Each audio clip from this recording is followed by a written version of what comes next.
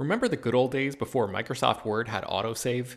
You'd type up some important document and then your computer would freeze and you'd lose hours of work just because you forgot to hit save? Well, that's what it's like going online without ExpressVPN. Every time you're connected to an unencrypted network, whether it's in an airport, a hotel, a cafe, or anywhere, your online data is not secure. Any person on that same network who knows what they're doing can gain access to your personal data: bank logins, credit card details, passwords, all the stuff you don't want people seeing. Unfortunately, hacking has become much easier than it used to be. People don't even have to be exceptionally skilled to do it, and there's a lot of money to be made by selling your information on the dark web. ExpressVPN stops hackers from stealing your data by creating a secure, encrypted tunnel between your device and the internet.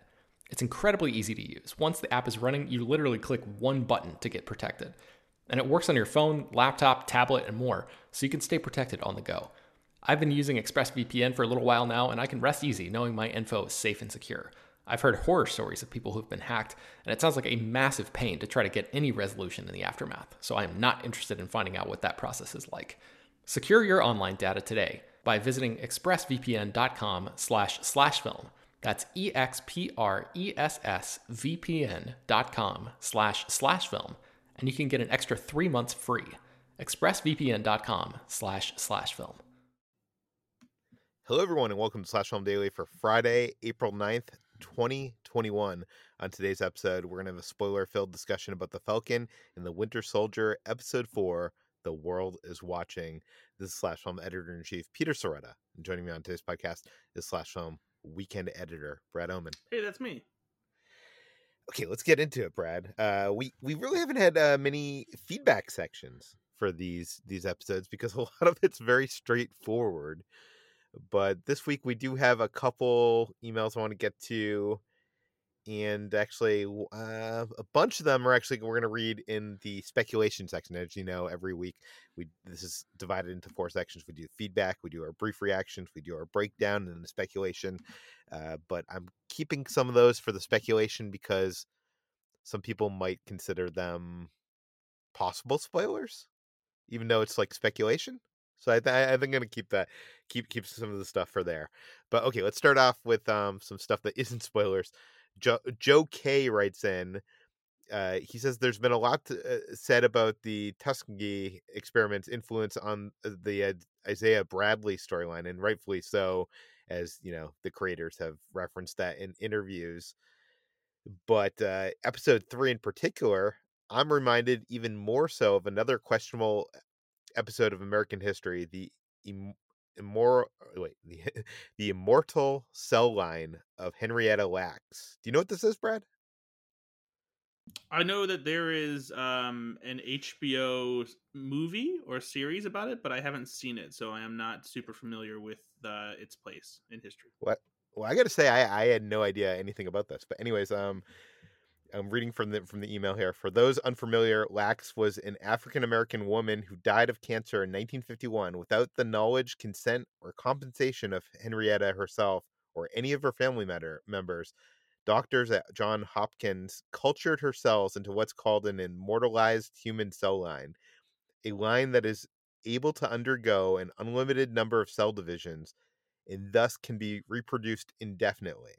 Her cells have been used from everything from cancer and AIDS research to even the polio vaccine, and has been the basis of some of 11,000 patents, similar to how Isaiah Bradley's blood has been used and experimented on scientists decades later. The source of the cells were kept secret for 25 years, and as standard practice to this day, there's been no compensation to Lax or her descendants for the use of the line. Henrietta Lack's story is not as black and white as the Tuskegee experiment, but many people view it as another example of the way African Americans have been exploited and dehumanized throughout American history.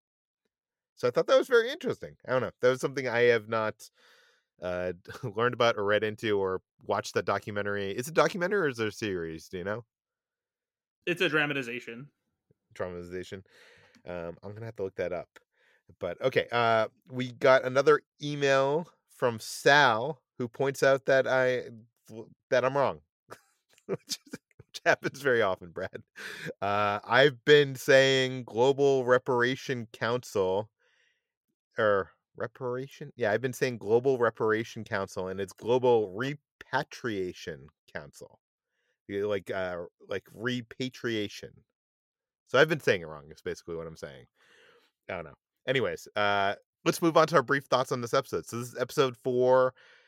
This is we're 2/3 of the way through the series. This is a short series. Um, the title is "The Whole World Is Watching," which I think comes to head at the end of the episode, and it's 53 minutes long, which is the same length as last week's episode. Uh, Brad, what did you think of this week's episode? I liked it. The series continues to impress me with what it does with the characters and the thematic elements of the series. And it's always more fascinating when the villain of a show isn't a flat out, straight up villain. And series is definitely one of those. With Carly being somebody who you could easily be sympathetic to if she wasn't becoming so radical, which, as we see in this episode, is something that goes to new heights. But I was particularly impressed with Sebastian Stan in this episode. In the flashback that we get, I like the conversation that Sam has with Carly in the series, and I like the escalation of what's going on with John Walker and his place as Captain America. It's doing a lot of interesting things with these characters, and I'm very much curious as to how it all sort of. There's kind of an indication as to I think we know where paths are going for certain characters, but the ultimate conclusion is still, I think, pretty well shrouded in mystery. Hmm. Well, yeah, I think this episode starts off strong and it ends really strong. The middle is kind of not like bad, but just like not as good as the previous episode. I will say that the action in this one at times like took place in like these dark environments and made use of like very close up and fast cuts, and I had to like rewind a couple times to like. I mean, it might also be that I'm taking notes while I'm watching this episode, but usually I'm able to like I was so I complimented the action in like the first couple episodes because the geography of the scenes and the action, it felt so like it was all animatic out and you could like it was very clear what was going on. And sometimes here I couldn't tell who was getting kicked or what. Do you know what I mean? And I had to kind of like rewind a second to just like clarify what actually happened, or if I saw what I thought I saw was actually happening. So I don't know, that's a little bit of a criticism there. But I like you, Brad, am a fan of where this series is kind of dipping its toes thematically. Even if, the show isn't about this, I love what they're kind of the questions it's bringing up about, does power corrupt? Does, uh, does the ends justify the means? When does someone become a bad guy? And I don't know. I'm actually, of two minds in this because I know you're saying you love that they're kind of giving the bad guy of the series a through line where you can understand where they're coming from, but on the other and I'm on that train too, but on the other hand I'm like I kind of know, or I don't know, but I kind of anticipate that it's going to be one of those things like Wanda and WandaVision where you know they probably didn't end up being the villain all along. Do you know what I mean? You know, it was the power broker all along. It was Agatha all along. Do you know what I mean? Like in the end, it's not going to be I the mean, sure, but like we're getting to a point though where even though Carly is doing things to benefit people, like she's clearly made some yeah. poor decisions, and Oh, she's for sure. yeah, so she's kind of reaching a point of no return. Yeah. Do you think that, or do you think by the end of the series, I feel like she's going to be redeemed and somewhat redeemed by the end of the series? Yeah, I think that's the best way to say it is like somewhat redeemed in some Yeah. capacity. She'll realize like that she's gone too far or something like that, but by that point it'll have been too late. Yeah. I'm just hoping whoever the villain is of this series, and we can talk about that later. We can speculate about that later. That it's not just like this cut and dry, like they're a bad guy trying to watch the world burn. Whatever it is, like the typical superhero villain thing. you know, I guess wants all the power. It's probably it, right? Okay, let's move into the actual breakdown. So this episode starts with the flashbacks to 6 years ago on Wakanda, which for some reason I wasn't expecting, even though last episode ended the way it did. And we see Bucky having this very emotional moment, being told that he's finally free of the Hydra programming as uh they read that code to him. So I'm a little unclear here, Brad. Like, what actually, like, he seemed worried that he was going to snap into it when she read off the list of words, but he seems to be unprogrammed. Like, what happened? I mean, I imagine that what we don't see in throughout or in this scene is all of the lead up to this is he's probably been like in some kind of therapy, meditation. Like they've been working on him and helping him become detached from these code words that when would activate him and essentially turn him into a drone that does the bidding of Hydra. And so I think this was probably the first time where they felt comfortable enough that he had been deprogrammed to the point where they could say the code words and he wouldn't, and he was there waiting just for it to go wrong. And this was the scene in particular that I was very impressed with Sebastian Stan's performance. He really like put everything he's got into this, and it was a really good scene. Yeah, and we're seeing flashbacks from his past as the Winter Soldier and all the bad things he's done, and him thinking about that and fearing that that's going to come back. I don't know. Yeah, it's a wave of emotions that you can see being telegraphed through his eyes and his performance in this scene, which I really liked. Back in real time, AO confronts Bucky about working with Zemo, and he explains it's a means to an end, and they give him 8 hours to figure it out before they come for Zemo because they're not happy that Zemo is on the loose. Um, it's kind of funny that that the scene before this is about freeing Bucky, and then the next scene is them being upset that Bucky freed Zemo. Anyways, I don't know. The attack on the GRC depot last week has led to the Patch Act, which will result in the stricter borders. So, my question to you, Brad, is what were they trying to accomplish last week with that? Because it seems like what Carly and the Smashers are trying to do, the Flag Smashers are trying to accomplish, is they want the one world, and this is accomplishing more, like now the stricter borders, and empowers the police to be bigger dicks, I guess. Yeah, I mean, I think that's where part of the the flaw in this plan comes into play is it's when does this become too much, and when are you actually that's when like when Sam says later in the show, it's like you're not changing the world, you're just making the world different, or you're not making it a better place, you're just making it different, and so Yeah. it's something where they think that what they're doing will end up making a positive change, but it's really just changing the game in a way that isn't necessarily helpful for anybody.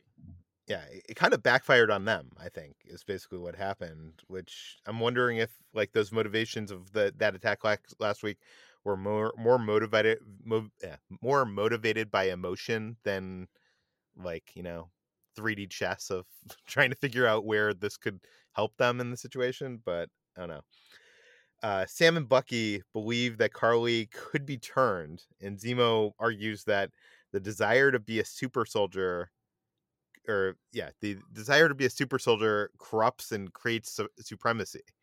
So I think this is one of the more interesting thematic questions that is asked by this episode, because obviously the most famous person that was a super soldier in this universe is Steve Rogers, and it didn't seem to corrupt him much at all.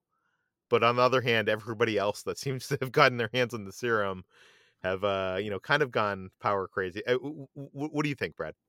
Yeah, it's definitely a thing where Steve Rogers seems to be the exception rather than the rule, and the part of that conversation also includes the another conversation in this episode also talks about the idea of that the super soldier serum kind of enhances what's already there, you know. So if there is that darkness inside of you, or this hunger for power, when you have more power, then that's just going to, you know, become a bigger problem. And that's, you know, obviously why we see what happens at the end of this episode come to fruition as well, but we'll get to that later. Yeah, for sure. The trio search a refugee camp for information, and I'm kind of wondering why did the Flag Smashers put their hand symbol on everything? It seems like kind of counterproductive if, like, you know, they're always worried about the police showing up or something. Like, don't like, shouldn't they not want them to know that this is a base or something? I mean, I think most of them before now have been digital. I think this is one of the first ones we see that's like a Yeah, physical one, right? So, yeah, yeah. maybe it's just because it's like it's their stronghold, and if you know, you know, kind of thing. I Because it's not really like their like full on like base or layer. Like it's a place where they're like helping kids and stuff like that, kind of like an orphanage, you know. So there's probably not a lot of cops that are coming, you know, snooping around there. Yeah, and I'm being overly critical here. I get that. I'm just kind of joking around, but at the same time, I do think if you're part of this like radical group, you probably would have like the symbol like in your home or like on your wall or Yeah, something. I mean, and like, and plus, Yeah, you know, it's kind of a staple of these, you know, yeah. comic book organizations, villains. That They always leave their calling card, and it's like, well, that they never would have known if you hadn't told them. What are you talking about? The wet The Wet bandits, Bandits, yeah. my favorite villains of all time. Okay, Zemo is able to coerce the children into giving him information by giving them candy, which I think is the greatest. And they tell him what he needs to know, and he gives them candy not to tell Sam and Bucky anything, which I thought would to like come up later in this episode, but didn't seem like. It seems like, you know, not to jump ahead, but he seems to give them the information that the kids gave them. Well, yes, and I mean no, and I think it's because if he would have given it to them straight away, then they have no reason to keep him around or take him with them. You know, it's him constantly having that leverage over them, so that he has to always be with them, and so that he can continue to figure out what his way out of this is going to be. That is a very good point. Okay, so Sam explains the global situation in a better way that I don't think we've heard it before on this show. The snap made the whole world come together in a way that it never has before. And when everybody got blipped back, the borders basically returned, and it, you know, kind of riled some people up because, as we talked in previous episodes, you know, people's positions were probably threatened, and, you know, the people that uh you know, progressed in life and, you know, upgraded in life, you're now dealing with the people that, you know, the jobs they replaced and stuff like that. So yeah, Sam asks Sharon for help because he needs a trustworthy set of eyes. And it's interesting during the scene that you see Sharon walking around like this, I don't know, this shifty place with like graffiti and stuff. And it seems like she has like a half dozen goons working for her, which seems like a lot of goons to be working for like an art dealer. Do you have any thoughts on this, Fred? Not particularly. No. Oh no, I feel like there's something more going on here, which we can get into that in the speculation section, but I don't know. Carly and her guard retrieved the super soldier serum from its hiding place in a graveyard, and her guard, or her right hand man, or do you know the guy's name? I'm forgetting that character's name, but he tells her that he was a Captain America fan as a kid, and he didn't believe there was never going to be another Captain America, and that's now what he looks at Carly as. Like, she's like the next like representation of those kind of beliefs. And Carly doesn't seem to be happy about that. She thinks the shield should be, you know, destroyed. So, like you said, Brad, I do love how the show is giving us a perspective of the Flag Smashers that isn't just the evil bad guys. We're getting their intentions. We're feeling for them. I relate to these people, even though, you know, they are doing some bad things, and maybe I shouldn't be. At the same time, it feels like I said, they're being set up for redemption. So I wanted to ask you, Brad.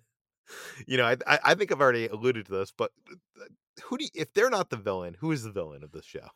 I mean, obviously, it has to be the power broker. So, it's I'm curious to see who that is, and exactly their larger place and everything. But yeah, obviously there will be redemption for the Carly, and the Flag Smashers in some capacity, and they'll probably just end up being a tool in this person's larger plan. Yeah. Walker and Battlestar confront Sam and Bucky, and Zemo reveals that Carly is at a memorial for the woman who died last week. So Sam argues that this would be the best time to actually reason with Carly as a human being rather than like strike upon her with as cops or superheroes or whatever they would normally do. As Sam goes in, John Walker restrains Zemo, and Sam confronts Carly right after the memorial. She believes she's making the world a better place, and Sam argues that it's not a better place if she's killing people. So I think that distinction right there is very clear. I don't think anybody can agree that killing people is a good thing. So that's the line that is drawn. Sam tells Carly about Zemo's theory that she is a supremacist because she's gotten the serum and the power is going to corrupt her. And Sam agrees with her fight, but doesn't agree with how she's fighting. I think this is interesting because while Carly believes she's not a supremacist and she seems to have her reasons for doing what she's doing, it's interesting that later on in the show she says that she believes that she has been chosen. It's almost like these people have come together in a way that it was meant to be, and that historically, like, supremacists say that thing. So I think that's interesting. John Walker decides to go in even as it hasn't been the 10 minutes that he promised. And Walker shows up I wrote in my notes, Walker shows up like a cop. And Carly is angry and makes a run for it. Zemo finds her and shoots at her. And I think this is interesting because it's funny that we've seen Carly come up against all these like super strong heroes. We've seen her come up against Walker and Battlestar and Bucky and Sam and whatever. And it seems like in a matter of moments, I know she was kind of like caught off guard, but it's just Zemo with a gun and he's able to kind of like take her down. But yeah. So he takes her down and the super serum falls to the ground and Zemo goes over to it and picks them up before destroying them. Did you think in this moment that he might actually take them? I was curious if he was going to take them, but like in the time that it took me to think back and be like, no, because he doesn't want any super soldiers around. And then he started smashing them. So it's like, okay, that's what I thought. Well, that could have all been BS, right? Like he could have been like he clearly has some other end game here, I think. Well, but I mean going back to like Civil War, because in the Civil War they make it seem like he's trying to activate the other super soldiers that were created by Hydra in that Arctic base, but he actually wants to destroy them. So very true. Very true. John Walker takes Zemo out with the shield, and he finds one of the vials of the serum and decides to take it for himself. I'm actually surprised here because this whole, we've been doing this podcast, and this whole time I've been arguing that Walker already had the serum, but it looks like I was wrong. Looks like. What were you gonna say? No, I mean, yeah, it was. I think it was clear that it was heading in this direction because as good as he is as a soldier, he just can't match wits with some of these people, especially superheroes. And I knew that pressure was going to get to him, and he was going to try and take a shortcut to being the Captain America that he thinks he needs to be, and he sees this as a way of doing it. Yeah, and the other thing is he can't blame the serum for him being a dick because he's already a dick. Which I guess, when power corrupts, okay, so the power broker texts Carly and threatens to find them and kill them if they don't give them the serum back. Oh no, Brad, the serum has just been destroyed. So I think this is probably going to come to a head at some point in the series. Zemo asks Sam if he was ever offered the serum, and he says he wasn't. And he said if he was, he wouldn't have taken it if someone had offered it to him. I'm wondering, like, does this color Steve in any bad light? Because Steve, was offered it and did take it. But it's he was given though like I guess the test that made it so that the doctor understood that this was someone who was pure of heart and wasn't going to be corrupted by that power, and so it wasn't a matter of Steve wasn't taking it to give himself an advantage. He, it was presented to him and he accepted, the idea of like what they wanted him to be. And so it wasn't really about him trying to himself to become more powerful. It was accepting that this was something that could be given to him and could help him fulfill this idea of stopping those who would bully others, so that he could he wasn't trying to be a hero, he was trying to help people. Yeah, I think that's a fair argument. So Zemo argues that super soldiers can't be allowed to exist. Sam says blood isn't always the solution, and I don't know. Zemo seems to be so anti superheroes in this series. Where do you think this might be leading? Well, I mean, we kind of get that question here too, as far as if he's so anti, super soldier, then how where does he stand? I don't think it's just super soldiers. I think he at one point he mentions the Avengers. Oh, for sure. I mean, yeah, he like because he thinks that they get put on these pedestals and essentially become gods, Yeah. and but like in this specific situation, he's working with Bucky, as a means to an end for himself as well. And Yeah. at some point, you have to wonder if will take advantage of any advantage he has over Bucky and will try and take him out of the equation. So Walker storms in on Bucky and Sam, and just as a fight is about to erupt, the Dora Milaje shows up, and like it's now like a Mexican standoff of sorts. I love that badass line about the jurisdiction of where they find themselves to Yeah, be. exactly. Yeah. So the Dora Milaje go at it with Walker and Battlestar, and Sam and Bucky try to intervene. And this gives Zemo just enough opportunity to escape. Bucky like gets his, I don't know, how would you describe this? His Winter Soldier arm gets disconnected. Yeah, from his body? it seems like she knows like just the right places to hit it in order to detach it from his body, presumably because Wakandans are the one that made that thing. So Yeah, and Bucky didn't even know that was like possible. So like they Yeah. didn't tell Bucky how to like remove his arm if he wanted his arm like detached. I'm sure he knows how to do it, but I bet you like that's probably like a different way that he didn't know like that anyone else could do to him. Yeah, fair enough. Okay, Walker is defeated and he's angry, and it wasn't even super soldiers that took him out. And he's like, he's feeling like a true bro, where he feels like inadequate in his in his abilities to be the new Captain America.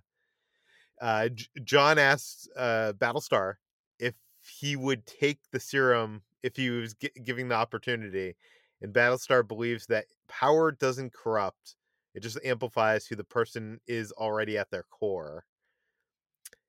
Now, I know we've already brought this up, but what do you think? Well, I mean, obviously we've already shown John Walker to he's not a good guy, I don't think. And maybe one day maybe he was a good guy. I think he wants so Originally? desperately to be a good guy that he puts too much pressure on himself and ends up making the wrong decisions. And I think that the other issue he has is he lets things get to him too much and he becomes unhinged and like bordering on being crazy, and so it's one of those quintessential things where like we've talked about before, where the villains think that they're doing the right thing and they're in the right because of their perspective, but it's just skewed just enough that it makes them not the good guy. Yeah. And they also show shades of like him seemingly to enjoy the fame that he has like more than we've seen other superheroes. Even Tony Stark hasn't enjoyed fame in the way like taking selfies with people. Well, I mean, I guess Tony Stark did that in the beginning of Iron Man. Yeah, he definitely MySpace. yeah, definitely did that. I think that with him, I'm I don't know that he like fully enjoys it. I think he just wants so badly to live up to this image that he has for himself, but that also other people have of him, especially now that he's Captain America, you know? And I like Well, his he also character. pulled off the like, do you know who I am thing Yeah, for last week. sure, for sure. Yeah, he clearly has. You know, it's a whole thing where he uses his title and his position in a real asshole way, as opposed to just being decent about it.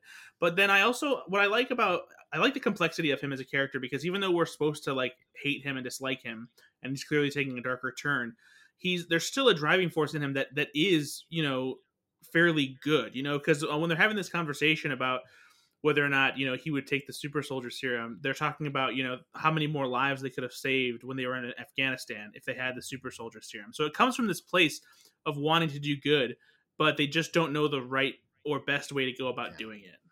Well, people hate him because Wyatt Russell has been getting death threats online because because of this show, which I don't know, is crazy It's because pretty unreasonable.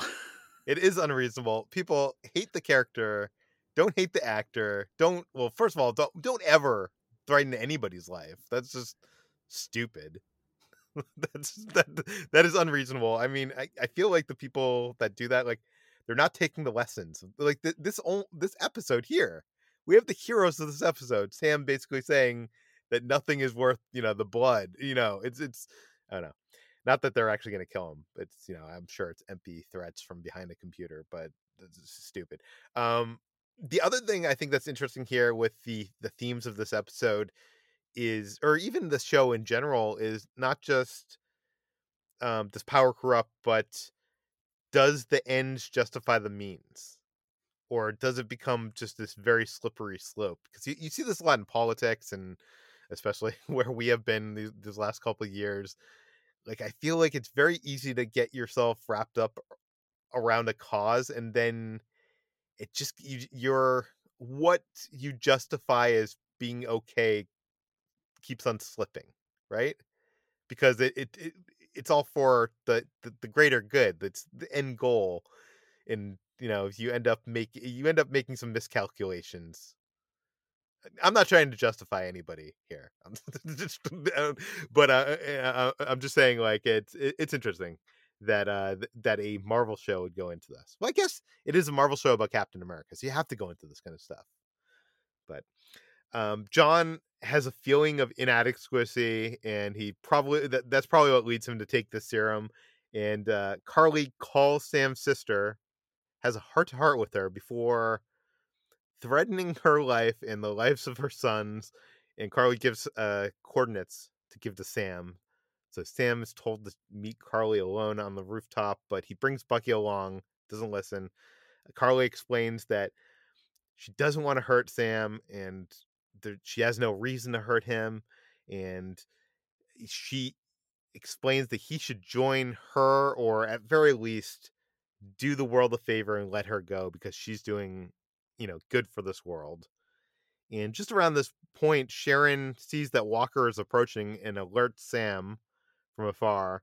The Flag Smashers, uh, they tie Lamar Hoskins up, and Walker gets into like this close quarters fight with one of the Flag Smashers, and they quickly realize that he also has super strength. So I'm guessing he took the serum in the period of that conversation with Hoskins and this fight, which could have been, I guess, the next day or something.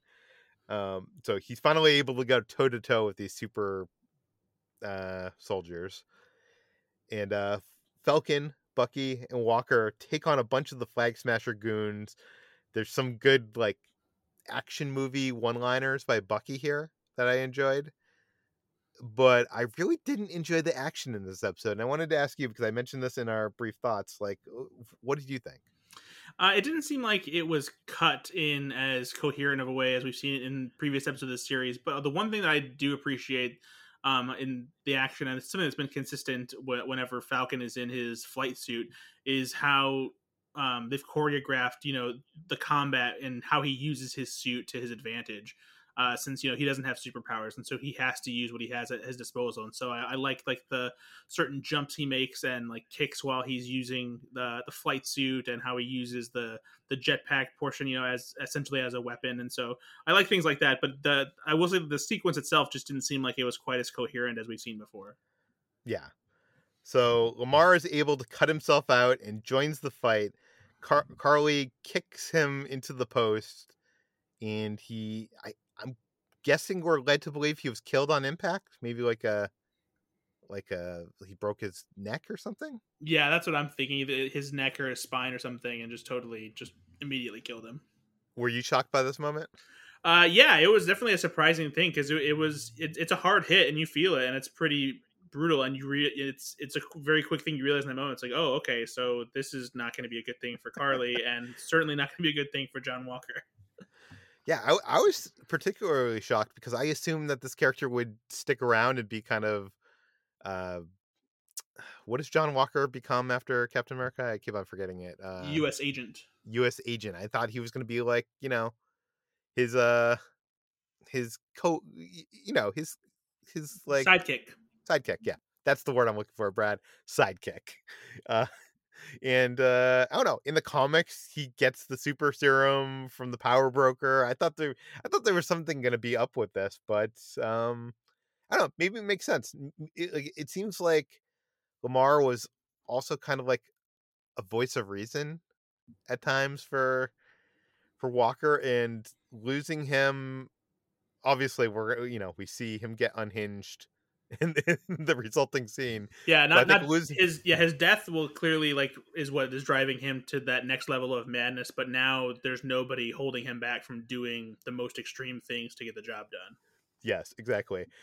And even Carly knows this. It was a big mistake after it happened. So she's like, oh shit, I'm going to make a run for it. Walker goes in pursuit, brutally attacking one of the Flag Smashers with his shield in the middle of a public square in front of many people, including those with camera phones, I'm guessing live streaming on their social media accounts, or, at least videotaping, and so they could post it online after. Almost looked like a decapitation, but they didn't quite go that far, I'm assuming, because it's Disney. And the episode ends with a shot of Walker holding a bloody shield, which I think is so great because it's such, this series has done such a great job of painting the shield as like this iconic symbol of hope and defense, and now it's become like the complete opposite of that. Yeah, it was the last shot is definitely one of those like comic panel shots of where it's a hero shot, but it's warped by seeing the blood on Cap's shield. Yeah, I feel like this show has had a lot of great ending an episode. Not like it's like a big shock or twist, but just like getting me ramped up for I want to see the next episode, and then I have to wait a week. But also, we should mention the title of this episode was what? The world is watching. The whole world is watching. The whole world is watching. So I'm guess they're talking about this moment, which I guess. Do you have anything else to say about this episode? No, not really. It's I think that this really sets the table for John Walker taking a clearly severely dark turn, and it'll be interesting to see whether he goes rogue from the government because of this, if the government takes away his title as Captain America, or what happens from that. I'm sure that's going to be a big part of how the series continues for these upcoming last 2 episodes. Yeah. Okay, let's get into our speculation. So the title of this episode was the whole world is watching. So I'm guessing that's going to lead into what happens in the next episode. So what do you think? How do you think social media, the government, how do you think they're going to react to these events? I mean, you hope that it's going to be a thing where they are upset by it. Yeah, but as we've seen in the real world, there have been plenty of heinous things that have been done where people are like, whatever. That Flag Smasher was a terrorist, and he killed hundreds of people, and this was the only way to take him down, and there'll be all this justification from the U.S. government. Yeah, exactly. So yeah, I think that'll definitely be a big part of how the next 2 episodes proceed for sure. I like that the show, you know, I assume that the show is going to be kind of like a more insular thing, but I like how every episode feels like it's affecting the Marvel Cinematic Universe at large in a big way. Yeah, I mean, it's interesting because it has that feeling, but I also found myself thinking about where we'll be after the end of this series or season, and whether or not it has any larger impact on the universe other than the potential introduction of Sam as the new Captain America. Like, does it shift anything in the world? You know, does it change? I'm curious about what it changes on a larger playing field. And so, if anything, it's probably good that it doesn't. You know, because we've talked about before how Marvel may have this issue where things happen in these shows, but not all casual moviegoers are watching them before they go see the next movies, and so you have to wonder how much, you know, they have to try and keep a status quo while still allowing, you know, character arcs to develop and unfold in these shows. I mean, it has to be kind of like, you know, the Star Wars books. The Star Wars books are canon, and they're doing it in reverse. This is doing it proactively, but the same applies in that the Star Wars books can explain why big things happen, like why did the First Order rise and all that stuff. You know, here it's happening in the opposite order where they're, you know, in Star Wars they're explaining it after the fact. But it's stuff that, like, I guess that was probably like the worst example I could have probably given because the movie doesn't explain it. But what I'm saying is, like, you know, Falcon showing up as Captain America in the next movie can be explained with a line. And those of us who watch the show, it means more. Or, you know, the how the blip affected the world and the GC, all the stuff could be explained like with one line about like the Sokovian Accords, and do you know what I mean? Like Yeah, it doesn't really need to be like that big of a deal. So yeah, how big world changing can they go is the question. They can only go as big as it can be explained in like a couple sentences, right? probably. Yeah. Okay. Zemo has escaped. Where is he going? What is he gonna do here? Is Are we going to see more of him? I guess we saw that shot of him in front of that gravestone or tomb or memorial or whatever it is. I know some people seem to think it's the Sokovian memorial, but you're saying it's like his family or something. Yeah, probably. That's what I think. Yeah. So what do you think he's up to? What do you think his end game is? I honestly don't know. I mean, if anything, he's one of those characters too that Marvel can keep in their back pocket, where you know he's out there and he doesn't necessarily have to have a grand plan to wrap up this season. Maybe will just be out in the wild and will reemerge, you know, in a later show or in a movie or something like that. Because you know, I guess his. Could this be setting up Black Panther too? Oh, that's interesting. I hadn't thought of that. Yeah, perhaps I mean, if Wakanda still wants him and he's out there, then that could come into play as a part of Black Panther too. The only other thing that I was thinking of is whether or not Zemo maybe sees that this is a play for him to somehow team up with the Power Broker. But you know, we don't really know exactly what Zemo wants right now, other than just to not be in prison and potentially continue to try and bring balance to, you know, I guess the power that's at play by, you know, keeping superheroes from becoming these revered icons. Yeah. I'm not convinced that it'll lead into Black Panther 2, but this is another thing that could be explained in like, you know, one sentence. It's Yeah. like Zemo has escaped. We need to find him. Yeah, I mean, like it's like very easy to explain that you don't have to see the whole show. Carly and the Flag Smashers. I know we've been kind of alluding to this, but they stole the serum from the Power Broker. Power Broker, he wants it back, but it no longer exists because it has been destroyed. How do you think this is going to get settled? I feel like Carly and the Flag Smashers are going to have to. They're going to have to relent and side with, you know, Falcon and Winter Soldier for help against the Power Broker. I mean, as they're establishing the Power Broker as like really, really powerful character. And what do you think? Yeah, I mean, I guess there's no serum for him to get. So unless he plans on trying to get his hands on Walker or Bucky to somehow get their blood again to start work over on having the serum recreated again. He doesn't have the talented doctor that he did before since Zemo shot him. So yeah, I'm not entirely sure what the Power Brokers play is here and how that will resolve itself in the end. Okay, so the next email is a theory that I think could very well pan out. I also have reasons why it might not to side against it, but I want to give you out there that are listening to the show the chance to tune out if you don't want to hear a theory that could potentially spoil a twist. But again, this is just a theory.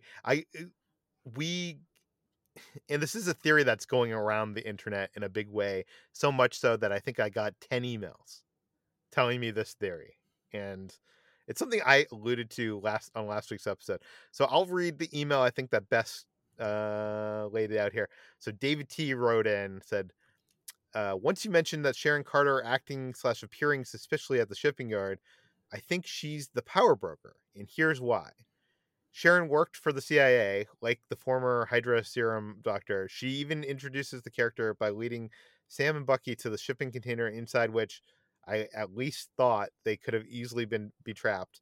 Her predicament is fleshed out in the same episode where we learn the motives behind the Flag Smashers. Comparing the two, we see both are willing to kill, and Carly is a bright-eyed, radical idealist, whereas we see Sharon is an embittered and jaded former almost poster child for American intelligence, which the MCU makes corrupt. A reveal of Sharon as the Thorian extremist power broker would highlight the dangerous, dramatic dichotomy of these two characters and heighten the conflict Sam and Bucky are wading into. And finally, stealing art? Really, Sharon? Okay, so we should establish that, number one, characters in the show have referred to the Power Breaker with the male sex pronouns. So they've said he. Does that rule anything out, Brad? I think like that just further could be to swerve later on, right? Yeah, probably, especially because it's not uncommon for a character to use a voice changer when talking to people or something like that. And so if no one's ever actually seen the Power Broker, then it could just be assumed or made to look like that it's a man. Yeah, and the graffiti in that last episode had there was some graffiti like the Power Broker's watching you, and it had eyes on the wall or something. Yeah, but I don't necessarily know if that was meant to be a portrait of the actual Power Broker or just a set of intimidating eyes, But I take it as the Power Broker is kind of from afar, that people don't see the Power Broker, is what the impression I take. Gotcha. Okay. I don't know. Maybe I'm wrong there. So the thing here that, and by the way, this is what I believed last week. I didn't want to say it because I really didn't want to if I was right to spoil anything for anybody. But it seems like so many people are saying this theory that it'd be stupid not to address it. There's so many videos out there. There's so many people on Twitter. But the one thing that I'm not too sure about here is Zemo mentions that he knew the Power Broker before he was put in jail at one point. And at that time, Sharon was not on the run. She was still whatever she was doing at the time. So, I mean, but there's also the possibility that she was the Power Broker back then and we didn't know about it. And this isn't a change. She's been, she has some big plan from all along, and she was working inside the CIA and SHIELD and all that stuff. Brad, now that this has all been laid out for you, what do you think the chances are that Sharon is the Power Broker? It seems unlikely. Unlikely. Interesting. Okay. Do you think it's likely?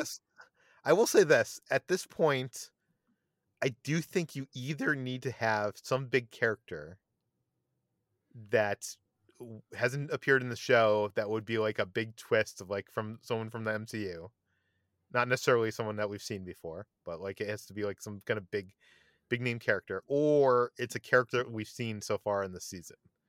And I feel like the only person that we've seen so far this season that could likely be, well, it could be Zemo, but I don't buy that because he's been in jail. Yeah, I think she's the only one that could be if it's someone that we've seen in the season, right? It's the only one that makes the most sense if you were Yeah. to go that route. But yeah, I don't know. Okay. Let's move on from there. Now that we put that out in the universe, I have one last thing. I mentioned that it could be another character in the MCU, and there was this interview with the showrunner of the show, Spellman, with Rotten Tomatoes, and he talked about episode 5, which is the next episode coming up. So, this is a quote that's been going around the internet. So, if you don't want to hear it, tune out now. But he's been saying this publicly. He says that there is a big surprise character coming who he considers to be the episode 5 character. And he says, and he also said, I think episode 5 will like make people cry. He says it's a big episode in this season. He says that the character has a quote strong personality, and he'd like to see this individual side by side with Thor in a future like movie or show. Who do you think that is, Brad? I really don't know. It was I tried to think about this because we talked about this was in the Slack, and I'm honestly not sure because like I couldn't really think of anybody who was like who would be a big deal. That yeah, I don't know. I really don't know. Well, I'll tell you I know, but I'm not going to reveal this because I don't want to ruin the fun for anyone out there, but I will say that it's not a character that's from the Marvel movies. It's a big Marvel character, and it is it's a big actor who hasn't been named in the series. Like usually we get the casting and stuff like that. So this is someone we didn't know was going to be in the series and is an award-winning actress. So there you go. So let that rumor mill go until I'm sure we're going to find out next week. Well, no, we are going to find out next week because Spellman said we were going to find out next week. So yeah, if you have any speculation, questions, point out things that we totally missed, please send them to peter@slashfilm.com. I would love to read your emails, even if they don't end up in the next episode. But we try to read all the ones that are relevant that we can. So please send them to peter@slashfilm.com. You can find more of all of our work at slashfilm.com. You can find this podcast on Apple, Google, Overcast, Spotify, all the popular podcast apps. Please head on over to our Apple page. Write us a 5-star review. It takes 5 seconds of your time to write one sentence saying, Brad is awesome, Peter's okay. No, don't say Peter's okay. Say good, positive things. It honestly helps a lot of people discover the show. Apple will rank us higher if with your enthusiasm. So we very much appreciate that. And yeah, thanks for listening, and we'll talk to you on Monday.